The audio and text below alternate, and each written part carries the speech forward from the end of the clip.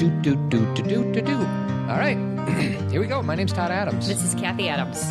Welcome back to Zen Parenting Radio Podcast. This is episode number 257. Why listen to Zen Parenting Radio, sweetie? Why? Because you'll feel outstanding. Yes. And who doesn't want to feel outstanding? And always remember our motto that we stole from Dr. Dan Siegel. The best predictor of a child's well-being is a parent's self-understanding. Topics this week. You ready, Freddie? Yes. Are you ready? I'm ready, Freddie. The guts of it is going to be an interview that we both heard. There's a podcast called On Being with Krista Tippet. Never heard of it, but I really enjoyed the interview. Oh, I've been listening to it for a while. Ooh, you're a subscriber. I am. Ooh. Yeah. All right. She interviews a woman named Ellen Langer, who's a social psychologist who some have dubbed the mother of mindfulness. Correct. And we're going to talk about them in a little bit. But first, it's going to be my portion of the podcast, Really? sweetie. Are Yes. you seriously going first? Yes, because you went first last week. I did? Yes. Okay, go ahead. We'll do like the serious stuff after. We'll do the fun stuff now. All right, go be fun. I want to talk about three things. All right. One is, I'll just jump right in. Sibling relationships. Okay. All right. We had a wonderful summer, but would you agree when you said that there was moments where our daughters were not being as kind to one another as they could have been? At times. Safe to say, right? Sure, I think that's typical. They're human beings. Correct. Who live in a tight space. They're humans being. That's right. They're not humans doing, sweetie. They're humans being. So I got frustrated a lot this summer, and I wanted to talk about this a few weeks ago, but I never had a chance to.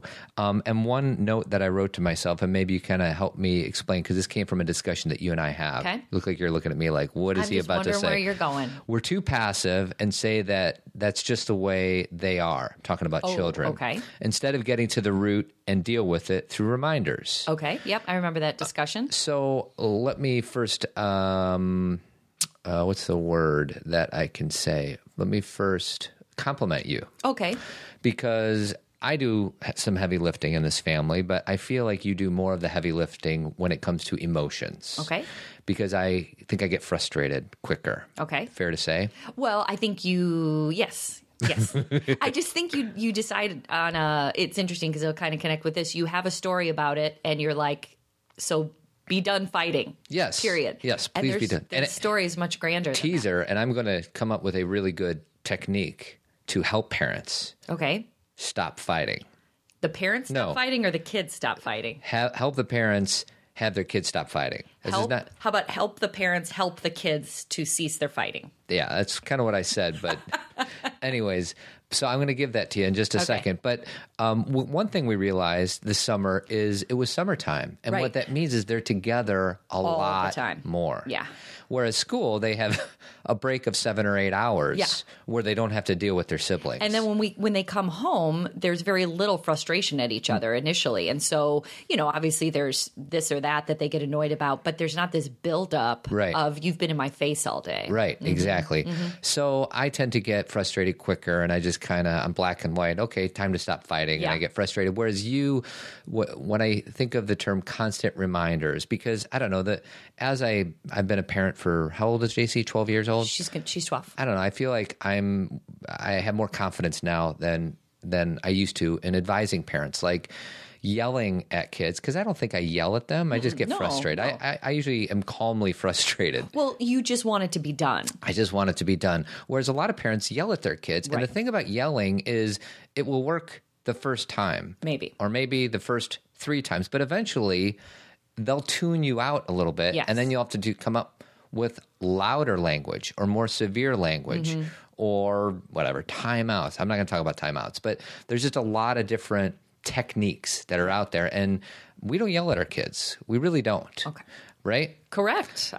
What you do that is very good is you have a discussion with them. Like instead of yelling, have a discussion with them. So what would that look like in our kids? So let me give you an example. Okay.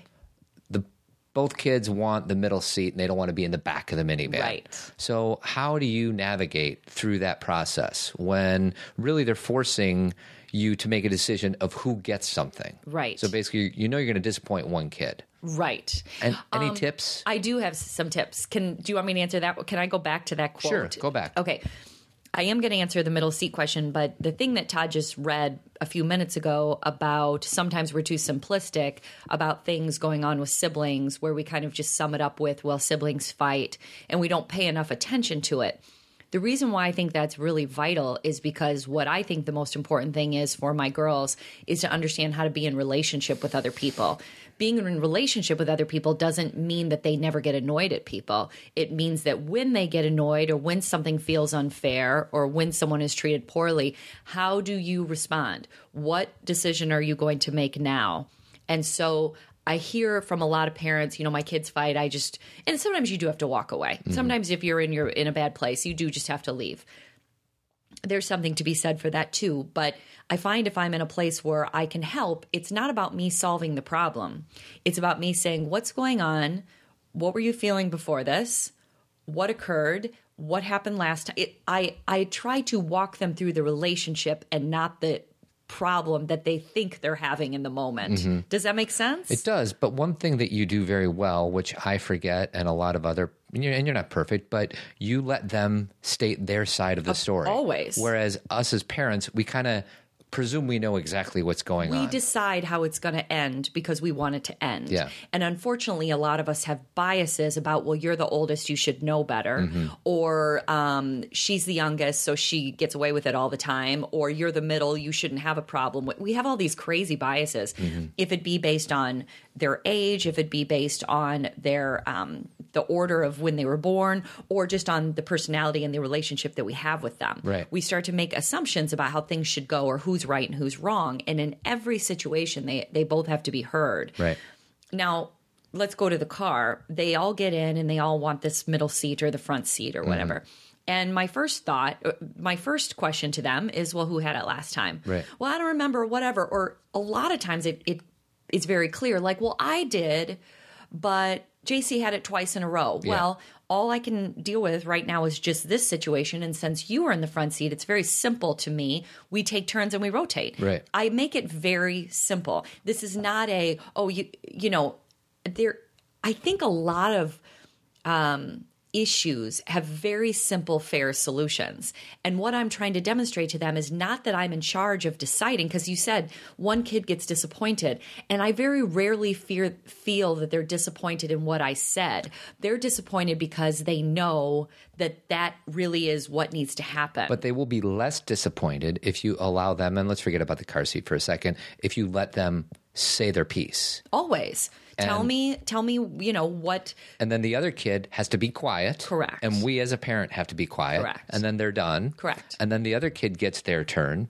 And then it's our turn. Right. And a lot of times when it's our turn, they interject. And we have to say, hold on. I listened to you. Yeah, right. Now you need to hear me. Right. See, and what I want to say is this goes back to teaching them to be in relationship.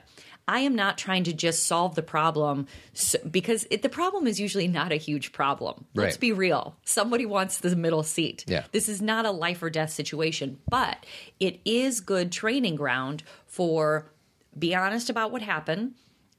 What's fair in this situation? Whose turn is it really? Mm-hmm. It's let me have my perspective shared, even if you don't agree with me.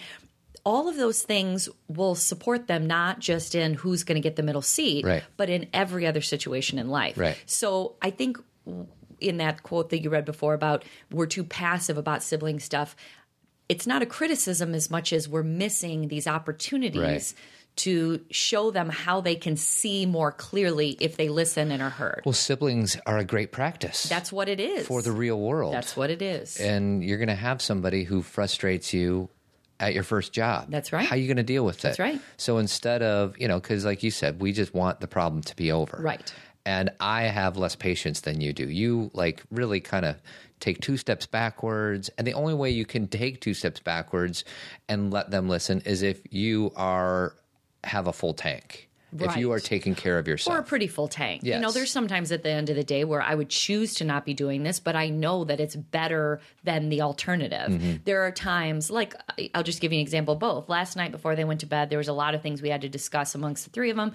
We had to do all these things, and then I said, I was really tired, so I'm like, I'm going to bed. And then like 30 minutes later, one of them came in and said, well, will you help me with this? And I said, you know what? I'm so done. Right. I said, we're going to have to do this in the morning. So my point is that majority of the day, we can have these discussions and they're not really that volatile.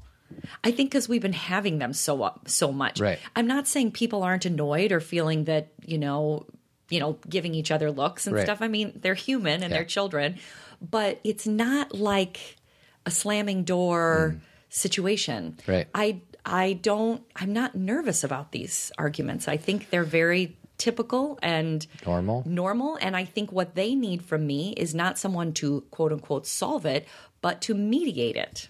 You ready for my technique, sweetie? Let's hear it. So it's after I'm done trying to mediate it and I get frustrated and I'm done. This technique has been tested for 24 hours. So it's tried and true. Right. This is a well thought out technique. I can't wait. When they argue and I'm done trying to figure it out for them or help them figure it out for themselves, I start singing. Oh, that's good. Because they don't like it when I sing at all. Right. And they kind of, at least this week in the car, it worked. Because they shifted gears? It was a distraction. It kind of made them laugh, brought some levity to the intense situation. So, you're welcome, everybody, for that amazing tip. Well, I tend to... Just start singing. Yeah, I do that The worse you are at singing, the more effective it becomes. Because if you're a good singer, forget it. Right. But I am not. What if you're like right in the middle? Because I sing all the time. Well, then you got to pull a Bobby Brady and then pretend you're bad. Okay. Actually, Bobby did. Or no, did I say Bobby? I meant Peter. When it's time to change, you've got to rearrange. Well, where do you... Now, you got to be very careful. Tread carefully. But I sing all day long with them. And I'm not a good singer, but I'm not doing Peter Brady. And I'm not doing it to make them stop talking. Do you know what I mean? Well, if you're already doing it, the technique isn't going to work. Okay, so so it's no longer a technique. The only way that's tried and true after one try and 24 hours of feedback is if you don't sing to your kids. Begin to grow. You gotta take a lesson from Mother Nature, and if you do, you'll know. When it's time to change, then it's time to change. Don't fight the tide, come along for the ride. Don't you see? When it's time to change. That's right. Well, I will say that maybe I'm not Peter and I'm not Marcia. Maybe I'm a Jan. How's that for? I'm not Peter. I'm definitely not Marcia. Do you mean Marcia's good? Yes. And Peter's bad? Yes. And Jan's good? She's in the middle. She's in the middle? What about Greg? He's the rock star. Johnny freaking Bravo. He wrote the song. Yes, he did. I mean, we got to give him some props. That's right. And I probably wouldn't measure myself against Greg. Yeah, because he's so good. Just because I'm a girl, I guess. But you just compared yourself True. But Peter's like the extreme bad. Yes. Do you know what I mean? And I'm kind of Peter. But you're not really, you just pretend to be. I'm a really bad singer. No, Really? You think I'm a good singer? But what I'm saying is when you sing to the girls, you're doing it on purpose bad. Well, I am singing as well as I can. Okay. But I know it's not good. But I sing loud and obnoxious too. Okay, yes. That's what I'm hinting at. Okay. So our first partner, sweetie, is Tree of Life Chiropractic Care. And you know what they have going on? What? They have Teachers Night Out. So if you are a teacher in this area, on September 24th, kickoff is at 3:15. You can go to chirotree.com/workshops, and it has all the information for you. So 630-941-8733. And then one more thing, and then we'll get into your stuff, okay? Sean Boyle, you know who Sean is. He's our friend. He's in my Tribe's Men's group. He's our videographer. He's done a lot of things for us. He wrote a blog, and I just want to read a few clips from it, okay? Because what happened is Sean got fired from his job. Okay. He said, a few weeks back, my day job cut me loose. My performance was struggling, and it felt like my skills as an engineer drafter were exponentially dissipating, while my skills with my camera were rapidly expanding. Where am I today? Well, I'm ready to be a professional videographer and photographer. Can I tell you how or why I know I'm ready? Nope, nor does that really matter to me anymore. The fact is, I believe it. The key word is I. For that, a long time, I kept thinking that somebody was going to come along and tell me, hey, you are ready. You have value. Go do what you love. After waiting for this magic gatekeeper to come along and set me free, I learned that I am the gatekeeper. I never needed permission. I only needed confidence. You are what you do, and what I do is point my camera at everything and tell stories with what I capture. So I'm going to do that. I'm going to do it constantly. So I thought that was really well thought out. So he's our friend, and he's like does weddings and birthday parties. So this is kind of a free plug for Sean, and it's SeanBoyle.com. So that's the deal. All right, let's get into Krista Tippet. Actually, Krista Tippet is the what am I trying to say? The host of a podcast called On Being. And it's a really wonderful, kind of long form interview with somebody who is, some of the thinkers of our time, spiritual thinkers or psychological thinkers, or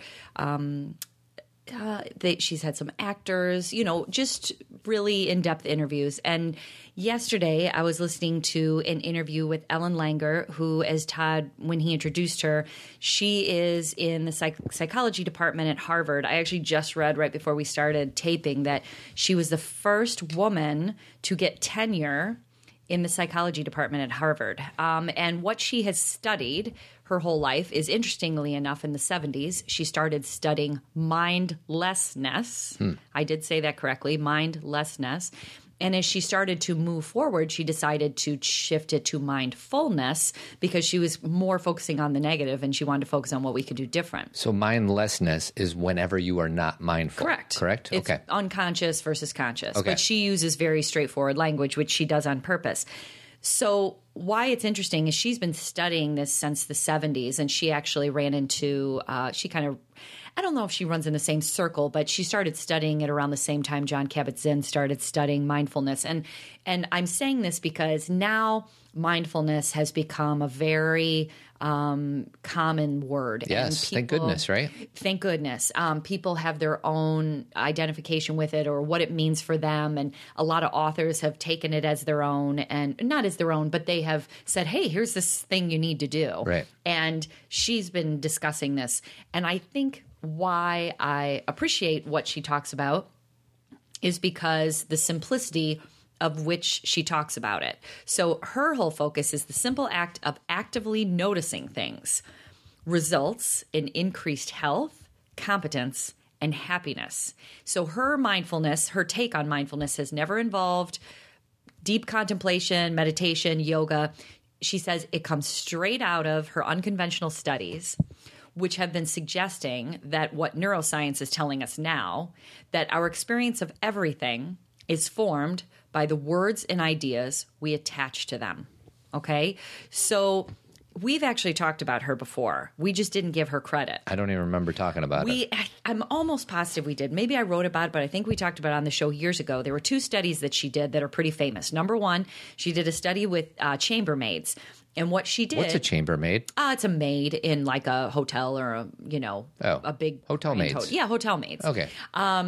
And what she did with them is told them that when they move... Because think about what a maid is doing all day. Working. Moving. Yeah, moving. So she told them that when they are doing their work, they are actually not working, they're exercising.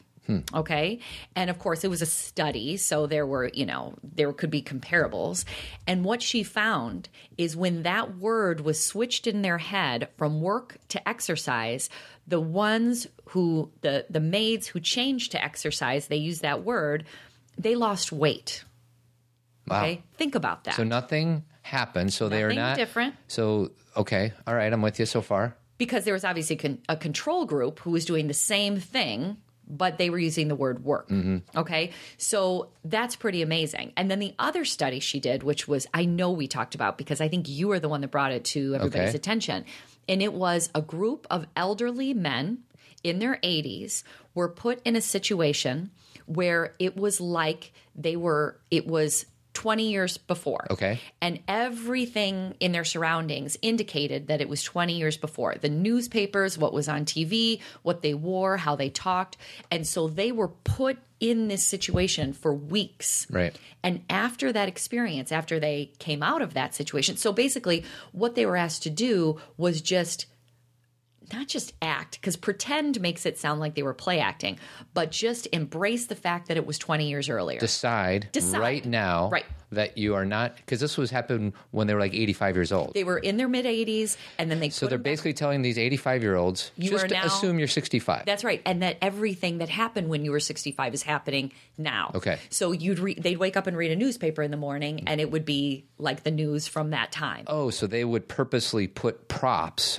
And it was more than props. Everything. Their clothes. They set up a situation, obviously an expensive study. Right. So it would be a newspaper from 20 years ago. And they were sitting in a room with wallpaper from 20 years ago. Got it. And they were surrounded by people who they could talk about the things going on, like, a war, and so they were completely integrated into this time. Well, what happened when these people came out of this?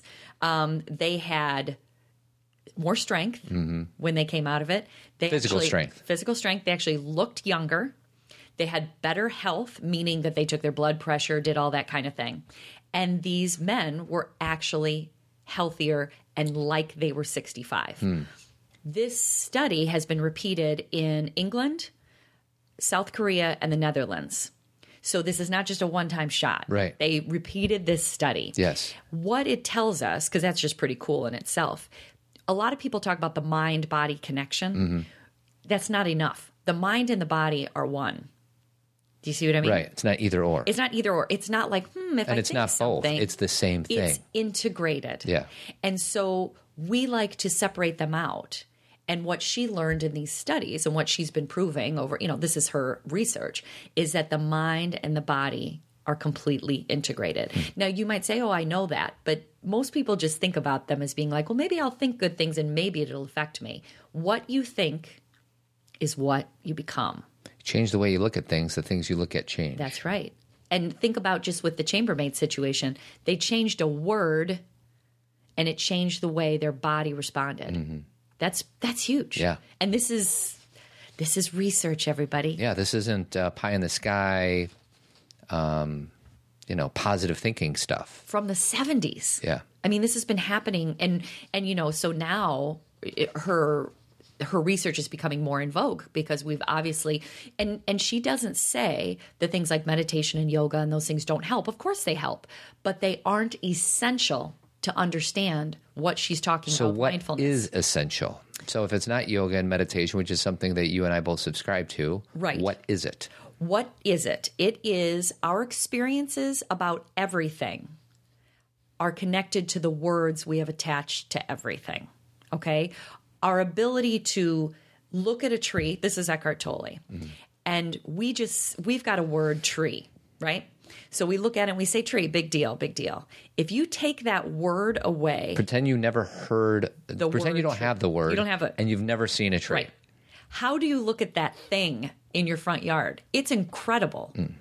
It's like huge. It's grounded into the earth. There are animals and bugs and birds living on it. It gives shade. It like sways in the wind. It's like gentle and meditative. And then it grows. It looks like it's standing still, but as you're looking at it, unless it's dying, it is getting bigger. So think about how that shifts everything. Now let's take that to people.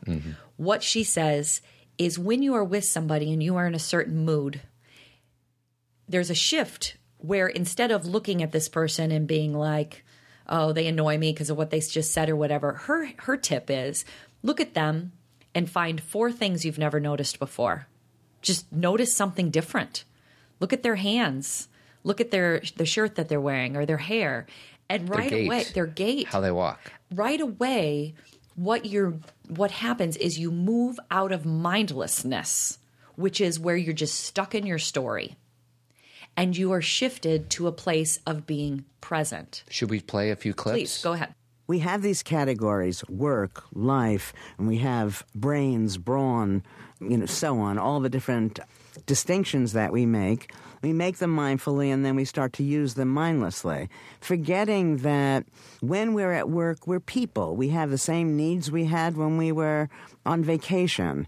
And you should get to the point where you're treating yourself, whether you're at work or at play, in basically the same way. Beautiful. Right. We talked about that one this morning. Yeah. I love, she's just, when I say she's simple, I don't mean the information is simple. I mean, she lays it out so simply. We have this idea that when we talk about being at work, we're a certain way. And when we talk about being on vacation, we're a certain way. And the truth is, we're human in all of those situations. In both of those situations. So what we need is to understand that we bring our humanity to those situations. And what we need on a vacation is what we need at work too. Why do we separate them out and say, at work, I have to be on and I have to be annoyed and I have to get frustrated and I have to go to battle and but on vacation, I get to just let go. Well, one reason that doesn't work is because you're working 50 out of 52 weeks out of the year. So it's not a really good way to go through your existence. You mean like... you work 50 out of 52 weeks. So you're saying that the fact that we are so So if we decide that we're high-strung 50 weeks out of the year and then 2 weeks we get to unwind what we've wound up, it's just not a really good belief system. It's not a good model for living. Right. And one of the things that I think I took this either from one of her books or from this interview, what makes a vacation is not only a change of scenery, but the fact that we let go of the mindless everyday illusion that we are in control. Yeah. Isn't that so true? We can, and again, people are saying, how do I do that? Because my job's so stressful and vacation is so this way. But you know what's interesting, Todd? Don't you think a lot of people bring the way they are at work to their vacation? What do you mean? Like they bring it with them? They are a certain way. Oh, you mean they're negative critics, and they're negative critics on vacation just like they are the other 50 weeks out of the year. I know so many people who need vacations from their vacation because they get so annoyed at the hotel, or they get annoyed that their kids woke up early, or they get annoyed that it was raining one day. Just roll with it. But they're using the same... Well, think how hard that is to shift gears. Right. And so imagine bringing the alternate... bringing your vacation attitude towards work. And see, I think a lot of people say, well, then I'm not in control anymore. You never were. Mm-hmm. You were in maybe decision making where you were dealing with things when they came up, but that's actually quite mindful. When we deal with things in the moment and not bring our history to it and not worry about what it's going to mean a week later, we actually handle things really well. So if you brought kind of that vacation mentality of whatever comes up, I'll deal with it. But you know what stress is, Todd? Stress is something that we create when something isn't going our way. Correct. And stress is the concern about what something is going to mean. You know, like I'm stressed this isn't going to work out because then it'll mean this, or I'm stressed that I already think this isn't going to work out and then it's going to mean this. We're creating a story in our head and it hasn't even occurred. And it may not ever occur. It may not ever occur. And most of the time it doesn't. I think when they've done, studies on people who worry about certain things, like 92% of the time, these things never happen. We just carry the worry. Worry pretends to be necessary, sweetie. All the time. So there was something else I was going to say about that concern. Can I talk about my second partner while you think? Go ahead, yes. So John Kelly is our second partner. His website is chicagodentistonline.com. He does comprehensive dentistry. He's on the northwest side of Chicago. He does something called Invisalign teeth straightening. Actually, I needed this because I went to college with braces, sweetie, as you know. I do. Chicago Invisalign preferred provider. With his expertise, you can have the smile you always wanted without the pain and anxiety of metal braces. Invisalign aligners are custom made to perfectly fit your mouth and are so inconspicuous, you and Dr. Kelly may be the only people to know you are correcting your teeth. Wow, that's quite the plug? The plug, yeah. I'm being more organized with our partners, I can sweetie. tell. ChicagoDentistOnline.com. Can we listen? Oh, did you remember? Otherwise, I want to play the second clip. I don't think it's important enough. So this is about universal uncertainty. Yes. There are other people that might have a different view. So we sort of acknowledge that. If you say to somebody, is there only one way of looking at things? Everybody will say there are many ways. Right, but then they go through their lives looking at it from a single perspective. We're afraid of uncertainty, and what I say in response to that is that we need to distinguish between what I call universal uncertainty and personal uncertainty. So personal uncertainty is, I don't know, I know I don't know, maybe you know, therefore I have to fake it in some way or feel bad about knowing it or whatever. Universal uncertainty is an awareness, I don't know, you don't know, in some sense we really can't know. And that then the interaction proceeds differently. And so in a personal context, when you do something that seems to me to be not right in some way, hurtful, whatever, that if I'm operating within this absolute framework, this mindless framework, I then draw all sorts of negative attributions about you. I expect that you're this kind of person. I then label you that way, respond to you in the future that way, and it's almost impossible for you to break away from that. In this other way of viewing the world, where you really understand that, you come to understand that people's behavior makes sense from their perspective, or else they wouldn't have done it. And scene. Yeah. So what I wrote down is a quote, and I don't know where Wayne Dyer got it from, but trade in certainty for curiosity. For sure. Because we walk into any situation, or most of us usually walk into any situation thinking we know, we've judged, we've labeled, and I don't know why we do that. It just seems to be like our nature, and it's not. Our nature actually is curiosity, but we get conditioned, and I don't know how we got there, but maybe an awareness of just having this sense of curiosity about what somebody is displaying. Like somebody's just being nasty. Why are they being nasty? Well, maybe they had a really bad day, or maybe they just received some bad news, or maybe they're not loving themselves. So there's all these different ways you can go about it. There is. And, to back up on what you just said, you said, we walk into situations and we judge, and I don't know why we do that. It actually is completely biological and makes complete sense why we do it, because we are as human beings, or as anything that's living on this earth, we want to survive. And so when we walk into certain situations, we have to judge our sense of being able to survive. Now, obviously, being a lion and being a human being are two very different things, but we still carry that kind of reptilian brain where that's kind of that instinctual thing is, are we safe here? Yeah. And what safety means to a human being is very different than what it means to an animal. But I say that because I think one thing we need to take off of our list of guilts is the fact that we do judge, because I judge all the time. What Todd is saying is the next step is, when you judge, be curious about your judgment and question the reality and truth of it. So instead of trying to remove judgment, you can't. No. You're just saying, when you do judge, question it. Be aware of it, because sometimes we're not even aware of our judgment. We've decided what something is. Exactly. That's mindlessness. Right. Right. Yes. And so like when you walk into a situation and you look around at the room and you see that a bunch of people are very well dressed. Or your kids are fighting. You decide who's right and who's wrong. Be curious. Right. And sorry, I just broke your train of thought. So that's all right. And so you walk into a room and you see that everybody's really well dressed. You assume they're all wealthy. You assume they're all one way. You assume they all have a certain political affiliation. These are judgments based on all these pieces of information that you've acquired over your lifetime. The big work is, what is that true? And can I be open and curious enough to meet these people instead of assume I know? But so many of us have become cynical. And we say, those people are like that, they're like that, Remember Conan O'Brien's last sign-off? That was good. Oh, so good. Yeah. Maybe I can find that and put it in the show notes. Before he got fired from NBC, the one thing he's like, maybe even he said to the young people, don't be cynical. Quit being cynical. It's one of the least attractive qualities that I see in people. Be whatever the opposite of cynical is. It stunts you. Yeah. As soon as you've become so judgmental and so cynical, you are stuck.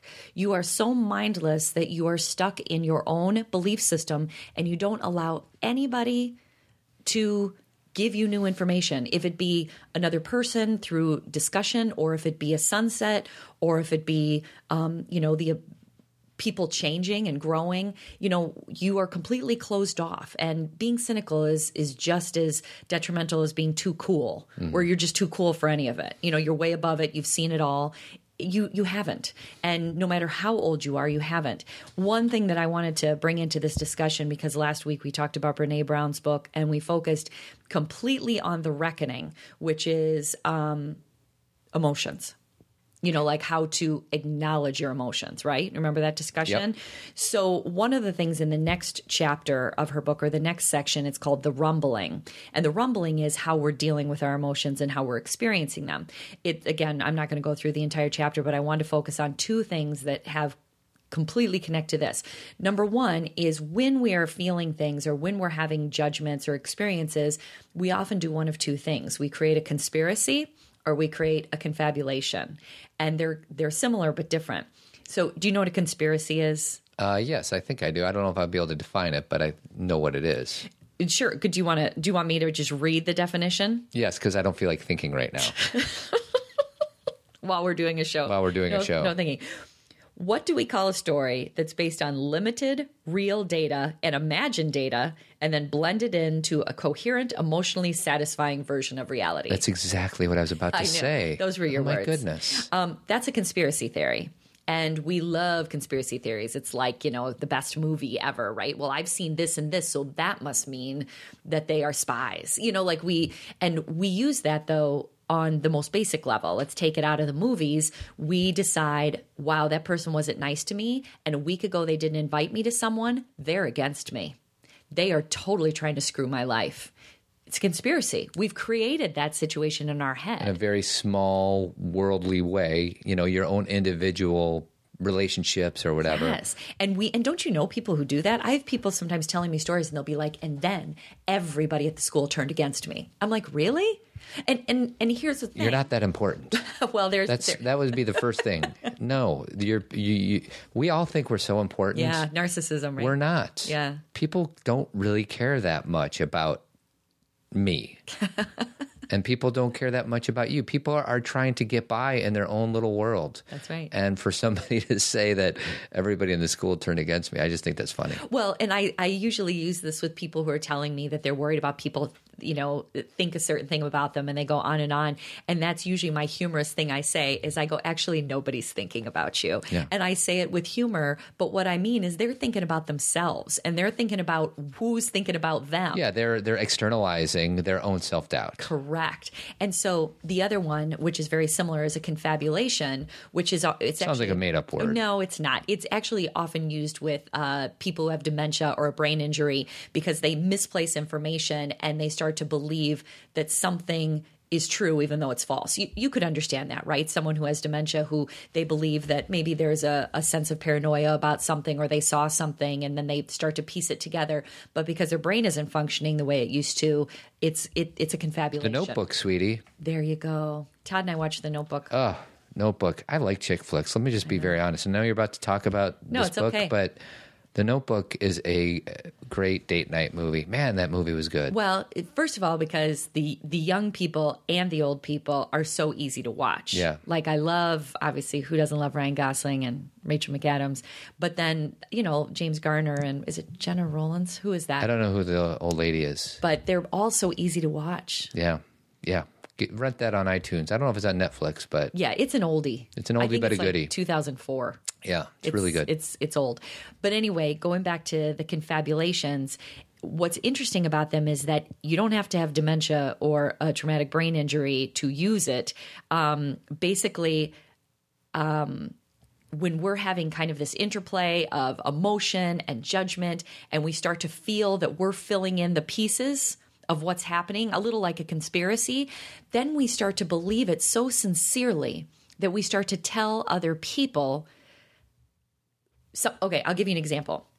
You weren't very nice to me today. Okay. And I start to think that you're angry about something I did yesterday and you're mad that I was gone all day. And you seem to be blowing me off because you're not supporting my need to be out with my friends. And all of a sudden I take that as a truth and I start to tell it to other people in an honest way, meaning I don't think I'm creating a lie. I think I'm telling the truth about something when really it's not the truth at all. Maybe I had a really bad night of sleep the night before and I'm grumpy. And it had nothing to do with me you. at all. Yeah. But I have put all these pieces together where I then call my friends and say, can you believe how Todd is unsupportive of me being with my friends? If you don't have enough evidence, you will create evidence to justify your position. Yes, you will justify it, and then you'll probably tell other people.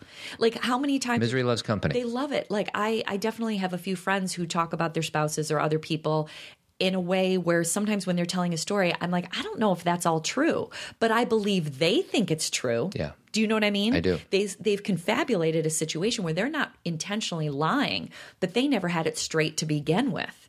And so conspiracies and confabulations, why I'm bringing them up is because that's kind of a mindless thing to do. And if we know that the words we choose and the way that we view things with our mind actually result in how we feel and what we experience, why wouldn't we always choose the good story? Choose kindness. Do you have an answer? I mean, I'm asking that as a question. Why wouldn't we always choose EGO, right? Yeah. And fear. Yeah. That we're going to be taken. We are not enough. It's a belief that we are not enough. Right. When we all are more than enough. We are. But there is that sense of... That was good. I don't know which TED Talk Brene came up with that. But basically, that's the essence. You are enough. That's the foundation of everything. Well, and I really think that, you know, that obviously, like you said, that is Brene's whole commentary when it comes to vulnerability and everything. But I think that's everybody who talks about mindfulness and who talks about, you know, any yoga teacher that you're with, it's all about you are just fine, and not like you're just fine, but you could lose a few pounds, or you're just fine, but you need a better job.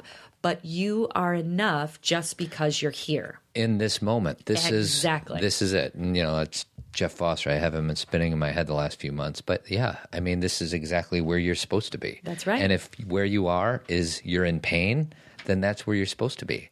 And instead of push it aside, embrace it. And that's really hard to do. It is. And why I think that's so hard, and what I've been working on really hard for like the last 3 or 4 months, is this dropping of stories. The reason things sound so scary, or not sound, feel so scary, is we have a story around it, which in itself is a confabulation, you know, or a judgment or an assumption that when something happens, it will mean this. We have a story. And instead of being present for what's ever happening, we've already played it out. And that's what scares us, the story. Not what's really happening, but the story. So like when Jeff Foster says, when you're sad, be sad.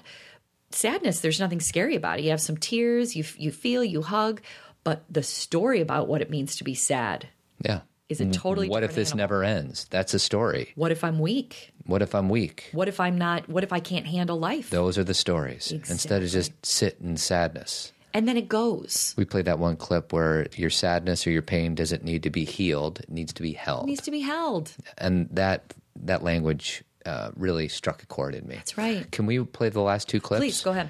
Here you have this wonderful, wonderful drug, placebo. Yep. That because of the way it was studied in the medical world, it was, you know, anybody who was trying to assess the efficacy of a drug was upset when it didn't outperform the placebo. Right. You know, that, however, that placebo was curing a lot of people. So it's a very, very powerful medication. Yeah. And so my work has been devoted to try to find a way over time in all these different studies to return that control over our health back to ourselves. Right. I think it was a conversation I had with Esther Sternberg, who's an immunologist, about how, I mean, all the placebo is doing is unlocking your brain's own pharmacy. But for some reason, we've never thought of placebo that way. You're right. We've thought of unlocking your brain's own pharmacy. Love that. That was one of my favorite quotes from that interview. And for somebody, I don't like pills, as you know. I've shared that. I mean, I'll take them if I feel like I have to, but, you know, I love placebos. I know. And it's so funny. Like, placebos has like this stigma as if it's not real. Totally. Or as if it doesn't count, or as if it doesn't matter. Remember that MASH? I was going to say Klinger. Where Klinger is really hot, right? Right. In the 4077. Because it's hot. Because it's really hot. And Hawkeye gives him a pill. Sugar pill. To say it will make him feel cool. Yeah. So Klinger's wearing like fur coats in the summer. And then finally they tell him, I gave you a sugar pill. And then he starts to sweat. Everything's, And Klinger. And the thing that's funny about that is what Ellen Langer says is that researchers get angry about placebo effect because it ruins their research of their drug or whatever they're doing, and they'll be like, oh, I see. People benefited from that placebo. That's screwing up my research. Instead of us looking at it and going, wait a second. That's what Ellen Langer decided to focus on, placebo effects. And placebo effects is what mindfulness is. If we change the way we look at things, this is Wayne Dyer, the things we look at change. If we change the words, then all of a sudden our experience is different. And when we are given a sugar pill and we are told you will no longer be hot, we have that experience because mind and body are the same and they're integrated. And we feel so, I'm going to say I don't agree with this, but societally, we feel so distant from that. We feel that can't be. And why do you think that is? Honestly, we don't believe it. I don't know. And sometimes just having, like, I actually just, I deal with headaches, and I, like Todd, I don't really like to take medicine. I'm kind of not, I'm not comfortable with it because a lot of times it has a lot of other side effects, you know what I mean? Which I've experienced in my life when taking any kind of med. And so, but what's interesting is after the last headache I had, which was a while ago, I said, you know what? I'm just going to have a medication just in case, like just as like one of those like backup things. And there's almost this feeling of just having it is a placebo effect. Do you know what I mean? Having the pills at your disposal? Just being like, I did something. Yeah. Now I feel relieved. Well, and I would not be shocked, and, I'll probably be wrong, that, you've been averaging a headache a month. Yeah, once every 4 weeks or 6 weeks. I could very easily see you not getting one for a few months. That's my whole point, is now I've got this thing in my head, like, well, now I have a tool. Yeah. A different tool, because I have a million tools. But Sweetie likes that red hot water bottle thing. She takes that everywhere she goes. It's so like our parents' age tool. I know, it's old school. And you have it so hot that you literally burn your forehead. Yes. And then you go to ice. Yes. I don't know. What's your deal? You just need some extreme temperature on your head to make you forget about the pain that you're receiving? Yes. Yes to all of it. My goodness. I have many tools, and they get me through. And I was telling Todd that while I'm having a headache, I actually use what I've learned in hypnobirthing. When I went through a whole hypnobirthing process to have Skylar, where I practiced it and studied it and did all the tapes and everything. And my last headache was so severe that I actually practiced hypnobirthing, and I was able to sleep. Mm-hmm. And what that tells me is that the pain is still there. This is actually what Jon Kabat-Zinn does at his university, is he practices mindfulness, teaches mindfulness for stress relief and pain relief. Because if you can disengage from the pain and create a space between you and the story of the pain, you can actually find some relief. I'm not saying it all goes away. Doesn't go away, but it could takes over the time. Edge off. That's the thing, is like, it's one of those tools where you're strengthening another piece of yourself that may need a little strengthening. And I was able to practice that, and it was really effective, and I was very thankful for that. So anyway. Do you want to do this last clip? We are 50 minutes in. No, we don't need to. You're okay? I feel like we got the essence of that, don't you? Yeah, it was really good. I don't remember what that last clip was about. What was it? I don't remember either. I think it was the Eckhart Tolle thing. Oh, okay. She mentions presence. So I've been trying to bring this up. This is my feel-good portion of the show. Okay, let's hear it. LeBron James, you know King LeBron. I do. He created a program. Any child who graduates from Akron Public Schools from 2021 to 2029 sticks with the foundation's mentorship program from third grade through graduation and meets certain testing, attendance, and community service requirements will receive a free ride to, I forget which college, worth about $9,500 per year. Wow, it'd have to be in Ohio, right? Yes, it's in Ohio, and I copy and pasted, and I didn't include it all, but I think it's a pretty big time college. Wow. So I don't know. It's just I don't know. People don't like LeBron from a sports viewpoint, and I don't know. Why don't they like LeBron? Well, because he ditched Cleveland for Miami, but and the way back. he did it, and then he came back to Cleveland. But anyways, he's helping kids, so I just like hearing feel good stories. So that's my feel good story. I do need to say this real quick. University of Akron. Thank you, sweetie. Uh-huh. Tournament of bad. Tournament of bad. Tournament of bad. Tournament of bad, sweetie. Okay. Let's hear it. I went to brunch yesterday with my nephew, my brother-in-law, and my father-in-law. That's a tournament of bad? No. Oh, good. The tournament of bad is my nephew, Butch, also known as Max. Today's his birthday. Happy birthday, Max. These kids, when they ask their date to homecoming, they have to come up with these creative ideas. I know. And everybody posts these creative ideas on Facebook. And I just think it's stupid. Yeah. And like, if you just call the girl up and say, would you go to homecoming with me? That's bad. Well, it's not enough. That's not enough. Right. And all I know is I don't remember what it's like to be in high school, but it was pretty nervous asking a girl to a dance. And now you got to come up with these cockamamie, silly ideas. Stop it. Just stop it.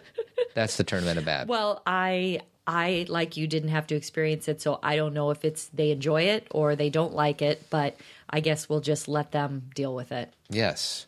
And then we're in that podcast award thing, sweetie. Oh, yeah.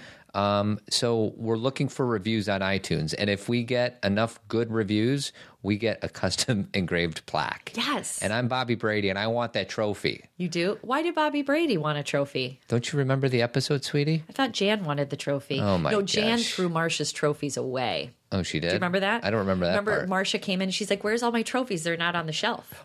As if, like, Jan's like, she'll never notice. And then, of course, well played, Jan. They ask Jan, and she's like, well, you don't really need them. I don't remember that part. Yeah. Bobby does the ice cream eating contest. Oh, yeah. And he just wants the trophy. He wants to win. So anyways, we're in that. So give us a iTunes review. And it's all about our audience writing up something, descriptive comments and engagement of how listeners' lives have changed through our podcast. Well, really, all they have to do is write an iTunes review, right? It's not like it's a just write essay. Right. No, yeah. A sentence or two. A sentence or two. But you have to do more than just the rating, I guess, is what I'm saying. Got it. You have to write a sentence. And then there's we have a speaker coming into Elmhurst on September 28th. His name is Dr. Michael Thompson. I think we're going to have him on the show. I'm kind of working that out right now. But he's doing a talk on the pressured child, helping your child find success in school and in life. And I just watched some TED Talks and things with Dr. Thompson, and he's the real deal. He's really good. So if you live in or around Elmhurst, September 28th. And iTunes review, I do want to read one iTunes review. Okay. It's from Jen C. from California. She says, I'm hooked on Zen parenting. I listen while exercising and driving. Can't say enough great things about Todd and Cathy. It's very practical and resourceful. I've become a ZPR pusher to my friends. There you go. Now you're talking, Jen. To my friends and family. I think they make fun of me behind my back, and I don't care. Lots of laugh. Heck yes, come to California to speak. Very fleek, don't you know? San Francisco's close. Thanks. We're in Fleek. Yeah, we're in Fleek. And I have 2 more reviews, but I'll save those for next week. So thank you so much for giving us some iTunes reviews. Yeah, just for, not so much for the award, but just because you're doing it. Because you think about somebody makes a decision to do it. They go to their computer. They take the time. Yeah. Like, that's really kind. I'm humbled. I am too. I'm humbled. Can I read a last quote? Please do. Okay, as you're kind of going out. So just to finish up with Ellen Langer's research and the whole talk of mindlessness and mindfulness, I thought I would read this quote that kind of sums it all up. Mindlessness is the application of yesterday's business solutions to today's problems. Mindfulness attunement to today's demands to avoid tomorrow's difficulties. Do you like that? Keep trucking. I wasn't listening. I know. So this is the end of this show, but we got that little tail end promotion. Just keep listening. Just keep listening. See you guys. Have a good week. That's our show, friends. Thanks for listening. We hope you felt outstanding. And if you want to continue feeling this outstanding, go to zenparentingradio.com and subscribe to the podcast. You can also subscribe via iTunes, and while you're there, feel free to give us a kind review. You can also follow us on Facebook, Instagram, Twitter, and Pinterest. To reach us, you can send us a message at comments@zenparentingradio.com, or you can record a voice message through our website and ask any question you want. Go to Amazon or our website to find Cathy's first 2 books and her most recent award-winning book, Living What You Want Your Kids to Learn, The Power of Self-Aware Parenting. You can also subscribe to her Practicing Realness blog for her most up-to-date writing. If you're interested in The Tribe, the men's group that I co-facilitate, go to thetribemensgroup.com. We're grateful for your support and encouragement. We only ask that you give the same to yourself and the people you love most. Until next time.